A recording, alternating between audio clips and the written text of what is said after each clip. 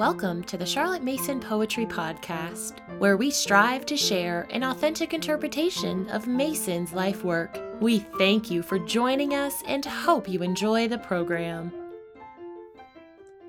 Editor's Note by Don Tull. In 1949, Henrietta Franklin spoke on the history of the PNEU during the Diamond Jubilee celebration. She reflected on the various lectures heard over the years. Moreover, it was not only the great and learned ones of the time who gave lectures. Simple mothers, if one may call them so, were asked to speak on their special subjects, and thus Mrs. Clement Parsons spoke on poetry and literature, Mrs. Howard Glover on music and art, and Lady Campbell, Mrs. Anson, and Mrs. Devonshire, among many others, were discovered as people with a message. Miss Ella Howard Glover was asked to present a paper on how to bring children into relationship with music and art at the annual PNEU conference in 1902, not because she had any certain credentials, but because she had a message Charlotte Mason recognized as important. Miss Mason was very interested in the remarkable effect that early exposure to music had on Mrs. Glover's young son and wanted to give other children the same opportunity. Mrs. Glover believed appreciation of both art and music should be taught separately from technique and execution, and gave suggestions for implementation by parents. She is credited with starting music appreciation in the PUS shortly afterwards.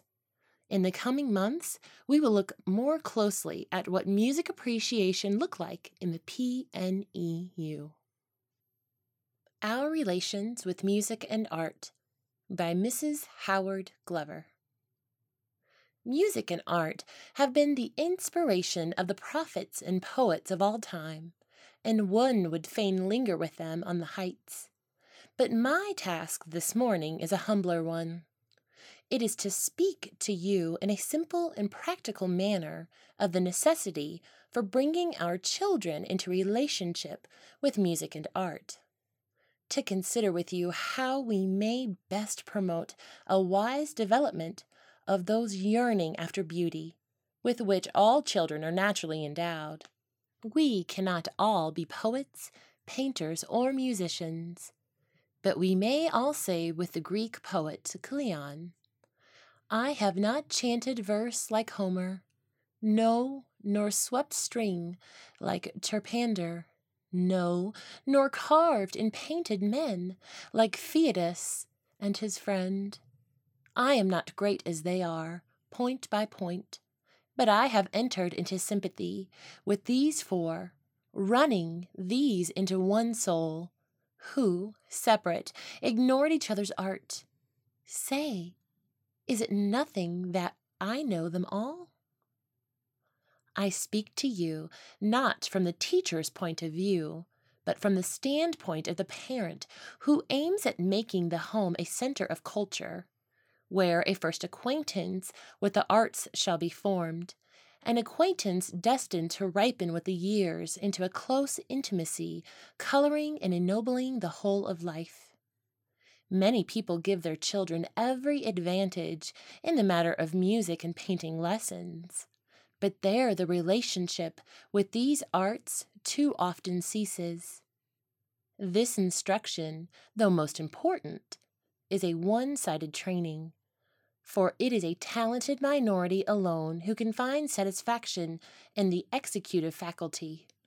Though an acquaintance with the technique of the art is most valuable, unless there is real proficiency, we find invariably that the music or painting is thrown on one side as soon as school days are over. Looking the matter fairly in the face, it must be admitted that the majority find their need for art amply satisfied by an annual visit to the academy, a few stray concerts, and attendances at the Shop Girl, the Belle of New York, and other musical extravagances now so much the vogue, on which they expend an intense admiration, a sign of the low level at which we take our recreation. Yet most people have a latent appreciation of beauty in its many forms. This appreciation exists potentially in little children, and if the taste can only be quickened and enthusiasm kindled in those early impressionable years, a discriminating love of the best will never disappear, and the mediocre will cease to appeal. Some there are in whom the artistic taste is so strong that it will find its vent even in an uncongenial environment, and without outside encouragement. But in a great many cases, the priceless treasure of art will never be unlocked, without a key to open them and a loving guide to point the way. The atmosphere of a home and the bent of the people with whom we live have far more influence on our tastes than heredity. We are daily awakening to the need of cultivating a love for nature in our children, but we do not recognize that it is quite as important to foster a love for art, though music and pictures appeal just as strongly to a little child as nature does. I cannot help thinking that by this neglect we lose a very valuable adjunct to education. The Greeks fully understood the formative power of music on the young citizen. Plato says in his Republic, "What shall be the education of our heroes? Can we find a better than the traditional sort?" And this has two divisions, gymnastic for the body and music for the soul. Musical training is a more potent instrument than any other, because rhythm and harmony find their way into the inward places of the soul, on which they mightily fasten, imparting grace and making the soul of him who is rightly educated graceful, or of him who is ill educated ungraceful. And also because he who has received this true education of the inner being will most shrewdly perceive omissions or faults in art and nature, and with a true taste, while he praises and rejoices over and receives into his soul the good and becomes noble and good, he will justly blame and hate the bad, now in the days of his youth, even before he is able to know the reason why. And when reason comes, he will recognize and salute the friend with whom his education has made him long familiar. In our own day, Thring, the famous headmaster of Uppingham, was the first to recognize the great educational value of music in the school curriculum. And this was the more remarkable from the fact that he was in himself quite unmusical, and had not even an ear for music. He had a true love and appreciation for painting, especially for the early Italian masters, looked on art as a great moral and spiritual force, and speedily recognized the analogous power of music. He estimated rightly the refining and stimulating influence of serious classical music on those who are able and trained to appreciate it, and was greatly attracted by the idea of an art which appealed at least as much to feeling and imagination as to the intellect. Before Thring's day, music teachers and music lessons took a very subordinate place in school programs. The time for practice had to come out of playtime and was generally scamped, and an organized school choir was a thing almost unknown. But Thring put musical education on an altogether different basis. It was recognized as a serious study, and attendance at singing classes, music lessons, and music practice was compulsory and subject to ordinary discipline. He engaged an enthusiastic staff of first-class masters, to whom he gave liberal salaries, and what was even more valuable, his personal support and sympathy. A complete quartet or quintet party was always to be found among the musicians of whom the staff was composed, and chamber concerts of about an hour were given every week, at which the whole school attended, and thus had an opportunity of making the acquaintance of the best music. The school choir worked at the Messiah, the Elisha, and other great oratories which they sang at the school concerts, and the annual visit of Joachim, a great friend of Mr. David, the chief music master, to play to the school, was the red-letter day in the musical year. Those choir practices and those school concerts must be golden memories in the mind of many an old Uppingham boy. Thring's influence did not end here, for the example of Uppingham left an impress on school music, which is felt more or less in all our great public schools of today. I have dwelt at some length on what was accomplished by Edward Thring because it is exceedingly interesting and encouraging to see what can be done, even by an unmusical person, to establish the relation with music of which this paper treats.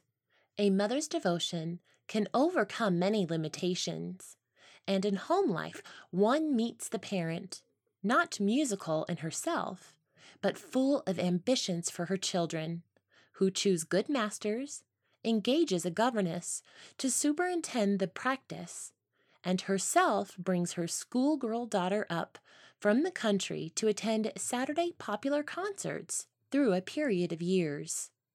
How much greater, however, must be the opportunities of those parents who are more richly endowed, and who can themselves sing and play. Let me here urge all fathers, and particularly mothers, for the sakes of their children, as well as for many more obvious reasons, not to drop their accomplishments after marriage. It is doubtless difficult for the mistress of a household and a mother of a family to make time for regular practice, but she will find it worth a good deal of sacrifice. The wonderful inventions of the 19th and 20th centuries supply all our deficiencies, and I might suggest the purchase of a pianola to those who do not play at all, and who can afford to expend about £50. It is not a mere mechanical and expressionless contrivance, but in the hands of a person with musical taste, becomes a medium for interpreting the compositions of our great masters, so as to satisfy the most fastidious and give real artistic enjoyment. You can begin to play to your baby literally from the cradle. Lay him in a big chair by your side, and you will find that his ear responds to the sounds of harmony just as readily as his eye notices all the objects in his wonderful new world, and he will lie there happy and content and want no more amusement. As soon as he can sit up, put him on your lap, letting him place his tiny fingers on yours, and he will enjoy all the sensations of playing himself. Do not imagine that you must play down to your little child. As in everything else, give him the very best from the commencement, though you may do well to select simple and melodious compositions with well-marked rhythms. Let your repertoire take a wide range, embracing operas and oratorios, as well as pieces especially written for the piano. I might suggest the March from Faust, the Harmonious Blacksmith, Schumann's Kinderszenen, Mendelssohn's Songs Without Words, the prelude to Act 3 of Lohengrin, among many others. Do not, however, bewilder him by too many new things at first, but let him learn to recognize a few, and then gradually extend the list.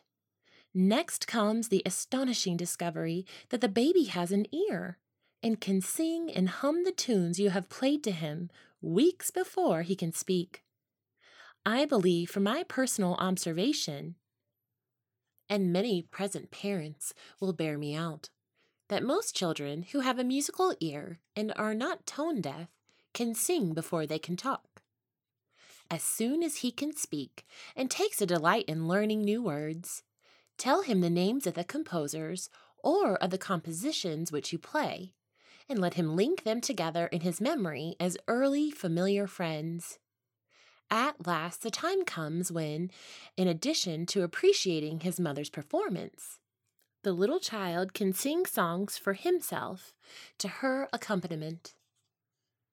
All babies have been brought up on nursery rhymes. There is no reason why yours should be deprived of this common heritage, and they will naturally lead on to other and more ambitious songs. Eliot's nursery rhymes are deservedly popular, Less known among children's songs are Cecile Hartog's Barbara Songbook, Stevenson's Garden of Verses, set to music by Natalie Davenport, and Grieg's Children's Songs. Thence you can work your way onto some of the songs out of Hansel and Gretel, Gaudeamus, an excellent collection of time-honored English songs, Liza Layman's Daisy Chain, Schumann's Nussbaum, Two Grenadiers, and many others. Continue to play regularly to your children, so that as time goes on they know and love a wide range of classical compositions. Bach's Preludes and Fugues, Beethoven's Sonatas, Chopin, Schumann, Liszt, Wagner. Play through the notable parts from the scores of operas, threading them together by means of the plot, which it is always possible to make into a suitable story. And here you will find a large storehouse of mythology and legend to satisfy the ever-increasing demands of a child's imagination. Wagner's music dramas may be introduced by Constance Maud's Stories of Wagner's Heroes and Stories of Wagner's Heroines, which you can illustrate on the piano and give to the principal personages their own motive and phrase. This kind of musical description or motto will awaken ready interest. A child who has lived in this sort of musical environment will be quite prepared at 7 to enjoy a fine concert, and yet I will begin very cautiously and make it but an occasional treat, an event to be looked back upon as something of an epoch in life. One dreads to anticipate the pleasures of riper years, and our desire in these days of rush and excitement is that our children, at any rate, shall lead quietly regulated lives, where work alternates with simple pleasures. Let us, therefore, be content for the most part with the music at home, adding a red-letter day in the shape of a concert at distant intervals, to stimulate and give fresh enthusiasm until the age of 12 is reached. Then attendance at good concerts will take its place in the regular order of a musical education. On these rare visits to musical performances of early years, you must take some trouble to ascertain the program beforehand and familiarize your child with at least part of it, making him acquainted with the chief subjects of the symphony or concerto so that he may understand the working out to a certain extent. It is always quite easy to get arrangements of symphonies from a musical library. Otherwise, you may be disappointed to find that a sense of bewilderment and confusion is the only result, and no real educational value is gained. Many older people with untrained ears who listen to a program of unfamiliar music would experience just the same baffled sensation and say they needed a second or a third hearing for real enjoyment. It has always seemed to me a pity that in England we have so little of the ensemble music, which is such a feature of homes in Germany, where the bulk of the population have a much keener feeling for good music than here. Up to a certain date, all our children were taught the piano. In the next generation, about a quarter of them learned the violin. But we have yet to see the complete family string quartet or piano quintet, which would bring such a strong extra attraction into the home circle. It would form another link of interest between parents and children, brothers and sisters, in these days when our young men and maidens are inclined to seek their pleasures outside. The choice and suggestion of an instrument lies to a great extent in the parents' hands. I think it very advisable that everyone should learn the piano to the age of 9 or 10, as it is a better medium for studying the general theory of music than perhaps any other instrument. After that stage, if your children show any promise of musical capacity, do not be content to let them all swell the crowded ranks of pianists and violinists, but induce one or two in the family to take up the viola, cello, clarinet, or other instruments which are so sorely needed for amateur chamber music and orchestra. It is quite common for schoolgirls and even schoolboys to attempt 2 instruments. But unless the general education is to suffer, it is impossible to do justice to both. When we remember what an exacting mistress instrumental music is, the time would be far better employed in working seriously at one instrument. As I said at the beginning, I do not propose to trench on the question of musical instruction. But should the mother herself wish to teach her child the piano, I might incidentally mention with gratitude the help that Mrs. Spencer Curwin's Method and Teacher's Guide may prove to one who plays herself, but has no experience in teaching beginners. I take it for granted that all parents will do their utmost to select good music masters and mistresses, but they often fail to realize the necessity for supervising the practice of a small child. Also, that a weekly lesson is not sufficient to prevent the formation of bad habits, unless the parent or governess cooperates by daily care. When we turn to the musical education of our public school sons, it must be admitted that in spite of Thring's example, the prospect is not so promising for them as for their sisters. Having imbued them with an enthusiasm and love for music at home, all we can do further is to bring pressure and influence to bear upon their headmasters. Surely this can best be done by a body representing organized opinion like the PNEU. In all that I have said above, I have ignored the existence of that class of children who are hopelessly unmusical and without an ear. Singing teachers tell me that it is possible by persistence to train such children to distinguish and reproduce gradations of pitch, but I have always been rather skeptical as to the value of such efforts, and think it would be more practical to give the time to other studies. It must, however, be conceded that unmusical and tone-deaf people can often derive immense pleasure from listening to music, and I have several quite unmusical friends who are devoted to Wagner. Whether it is a compliment to Wagner or not, I have never been able to determine. Let us now turn to the second division of my paper, Art Considered Apart from Music, as portrayed for the world by the brushes of the great painters and artists of all time. How are we to prepare our children to love the best in art, to respond to the touch of the great masters, and to enter into their thoughts? Some of you heard Canon Littleton's amusing sketch of the people to be met in picture galleries, going round insidiously ticking off the pictures one by one in their catalogues with a sigh of relief at the close of something accomplished, something done. Everyone who travels in Italy must be struck with the attitude of the average tourist and the perfunctory manner in which he accomplishes his sightseeing.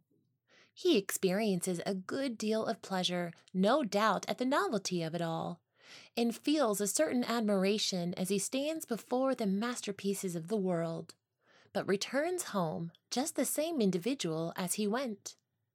His pulses were not stirred by the magic of Italy.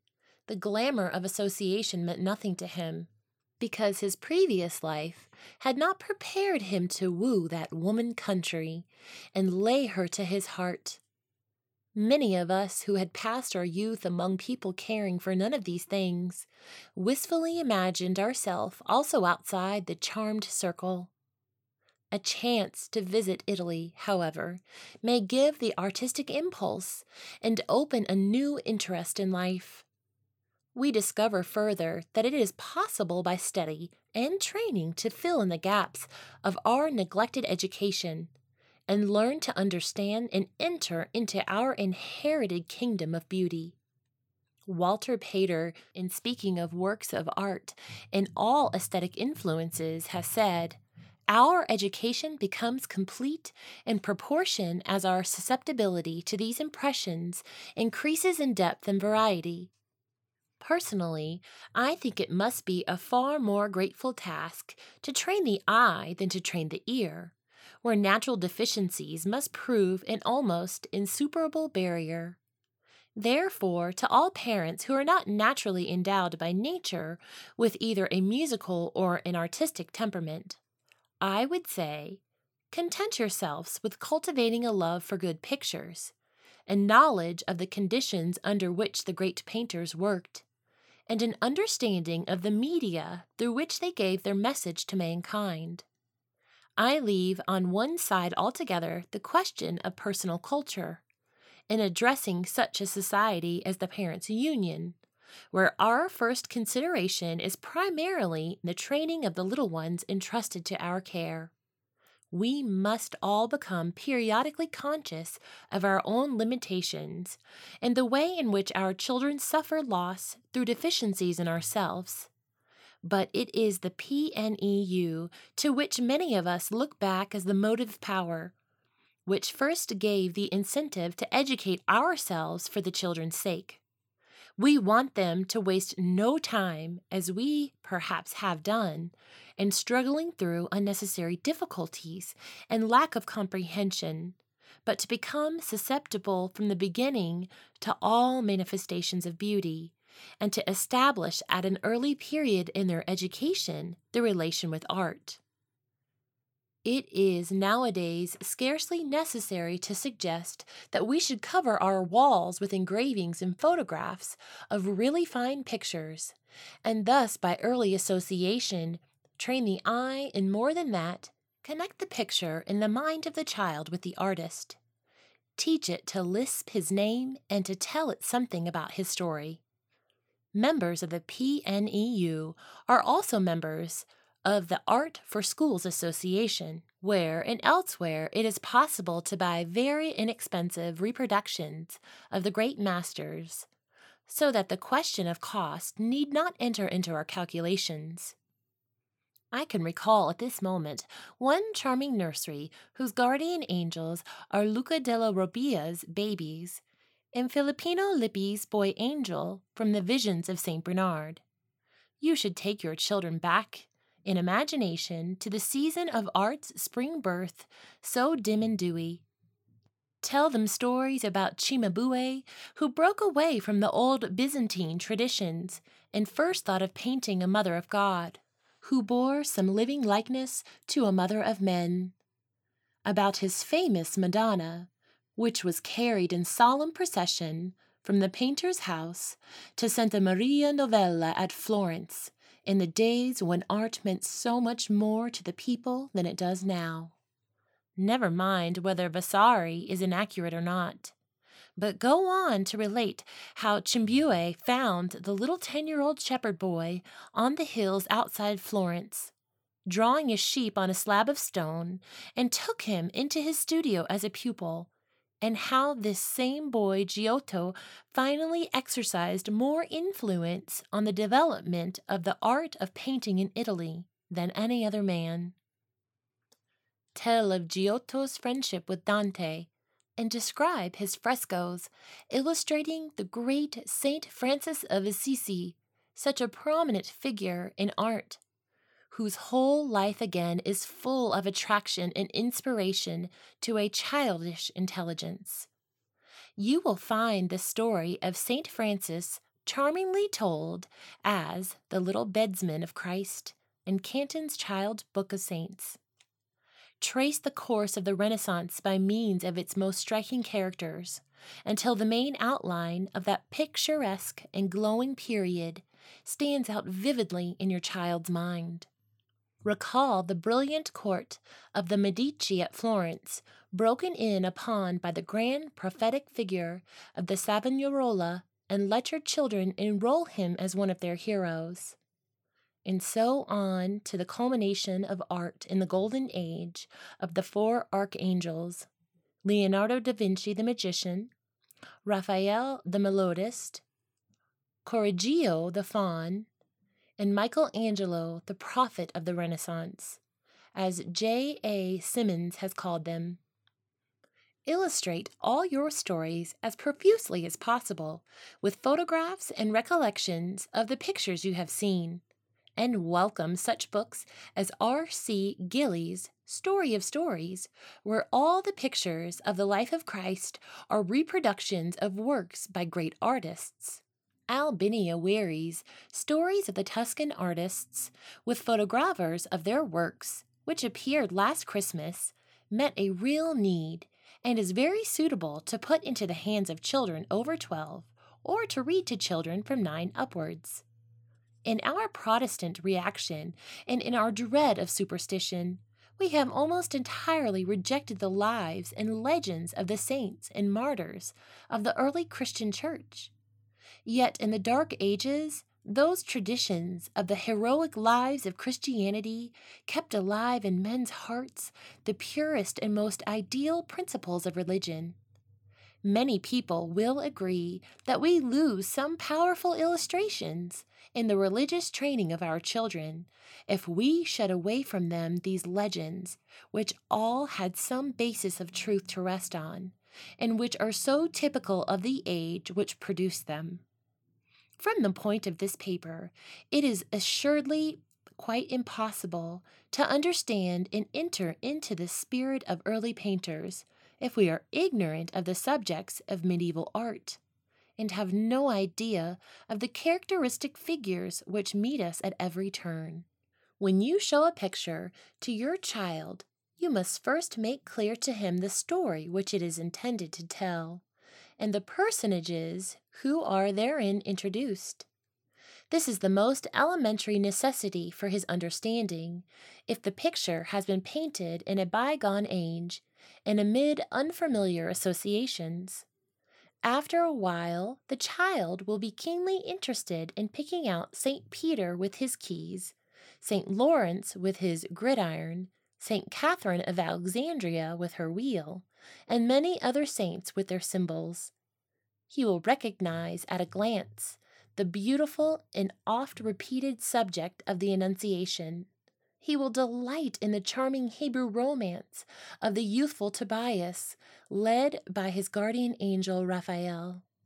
Also in the touching legends of the meeting of Joachim and Anna at the Golden Gate, and the birth and childhood of the Virgin.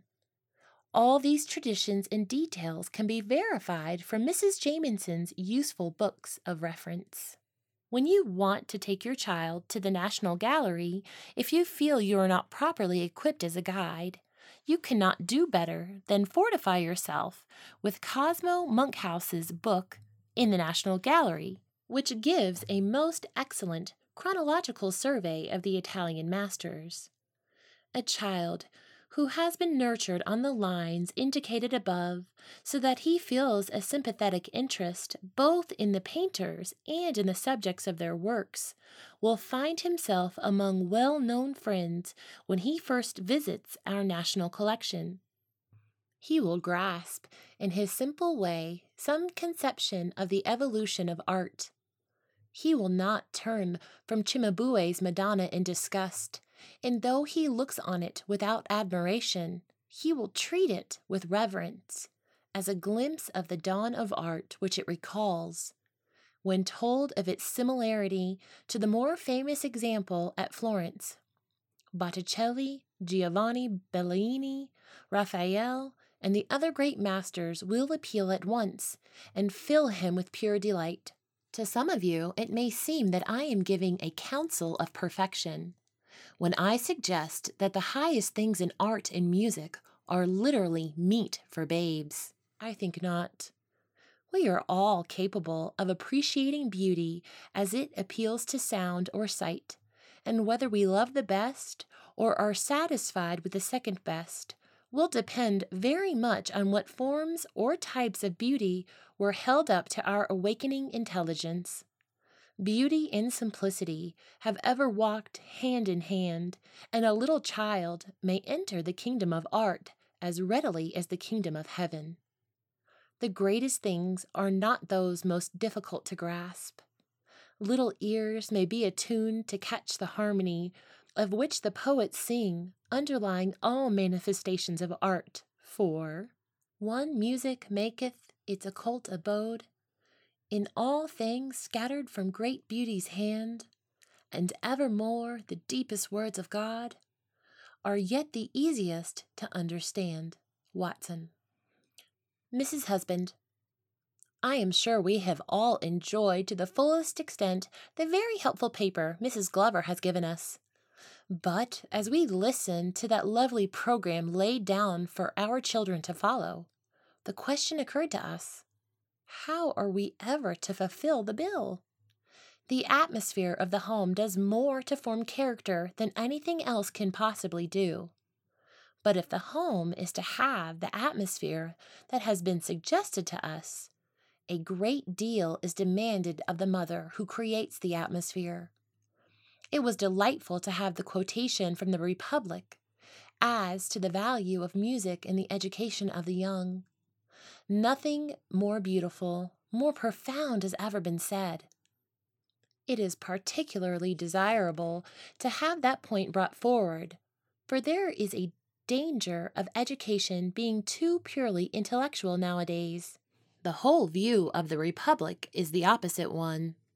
She also said that the thought of a child of 7 appreciating Wagner was to her amazing. She should have thought the plots, too, were not quite suitable for children. She would like to ask Mrs. Glover whether she would really wish all children to learn the piano till the age of 10. This seemed a weary drudgery to many children, and the moral discipline could be got in other ways.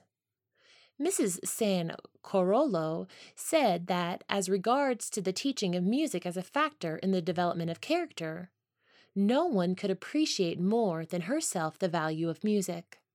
But she would like, from the point of view of a teacher of voice production, to point out the danger of allowing children to sing at school, such works as the Messiah and the Elijah. The moral development thus gained was at the risk of spoiling an instrument by preventing the child from using its voice naturally. She also thought it was enough for a child to study one good work at a time. To listen intellectually to a long concert was a great mental strain even for an adult. Mrs. Granville, referring to the question of teaching the piano to the age of 10, said that in spite of the drudgery it seemed to her desirable and likely to foster a love of music in later years. Moreover, the drudgery could be lessened in many ways. Mrs. Marks quoted the case of her own apparently unmusical daughter, who, after being taught by Mrs. Spencer Kirwan's method, and going abroad in the care of a very musical friend, was now filled with an intellectual enthusiasm for music. Being interested in music is an important factor in ear training altogether, and for an unmusical child, the more drudgery is valuable as showing that success only comes with effort. Miss Staley, speaking from her experience as a teacher, said that the love of music can be developed in children who appear at first to have no ear whatever. She had found the tonic solfa and the Virgil clavier of great value. Mrs. Morris asked whether it would not be as well, besides introducing children to the beautiful by means of pictures, to give them at the same time a knowledge of architecture. She recommended books by Parkins and by Smith on this subject. And as a guide to the National Gallery for girls of 15 or 16, she could recommend the Schilling Pall Mall Guide, which was written in a particularly graceful and interesting manner. Mrs. Warren spoke of the value of suggestion in education by good pictures. In America and Sweden, too much value was attached to the reproduction for children of certain famous pictures with their names only. She wished to see this mistake avoided in England. She would have the names of painters and pictures given as an afterthought. The beauty of the pictures as such should be allowed to appeal to the mind of the child. Mrs. Franklin. I am rather afraid that in dwelling upon some of the smaller points raised in discussion, we should forget some of the beauty of the opening paper. The question was rather how to establish the right relation with music and art in our children. With regard to the interesting addition of Mrs. Morris, one feels perhaps that architecture is rather more difficult to introduce to quite young children in such an interesting way. I think that in letting children become familiar with the great masters and with the legends and stories which they depict, we help them to get that relation to art which we particularly desire. And if only we can find a way to carry out the program offered to us by Mrs. Glover, we shall be able to develop in our children more joy in music and art than is usual in the British public. We shall no longer have the English tourist inquiring whether Botticelli is a cheese or a wine. We can do a great deal for our little children by making them familiar with the names of pictures. We shall find that they will gain a personal feeling of gratitude towards the men who have helped to make the world beautiful. Excellent photographs of famous pictures can now be obtained. We must not be appalled at the magnitude of the program. Mrs. Glover advocated the establishing of right relations with art and music, as with other fields of knowledge. But an occasion offers, otherwise we should have a worse system of cram than ever. Let us sometimes read an art book with children, sometimes a book about animals, sometimes a fairy tale, and so children are offered a varied diet of living ideas. Picture talks, as recommended in the Parents' Review School and discussed at last year's conference, is a most helpful means of continuing such relations in the schoolroom. Mrs. Glover said that in speaking of teaching the piano till the age of 10, she was thinking of musical children who were to learn some instrument, and for them she thought the piano was the best way of beginning their musical training in general. With regard to voice production, her remarks applied to boys rather than girls, and she understood that it was not considered unwise for boys to sing during their growing period. She had left the subject of architecture out of her paper, as she had felt her subject was so large that it would be best to keep to that side of art which could be best insisted upon in the nursery period. In answer to the objection that the plots of Wagner were not suitable for children, she said that if they were presented in the form given in Wagner's Heroes and Wagner's Heroines by Constance Maud, all undesirable matter would be found to be eliminated. If you have enjoyed this episode, please leave us a rating or a review on iTunes. Thank you for listening to the Charlotte Mason Poetry Podcast. We hope you enjoyed the program.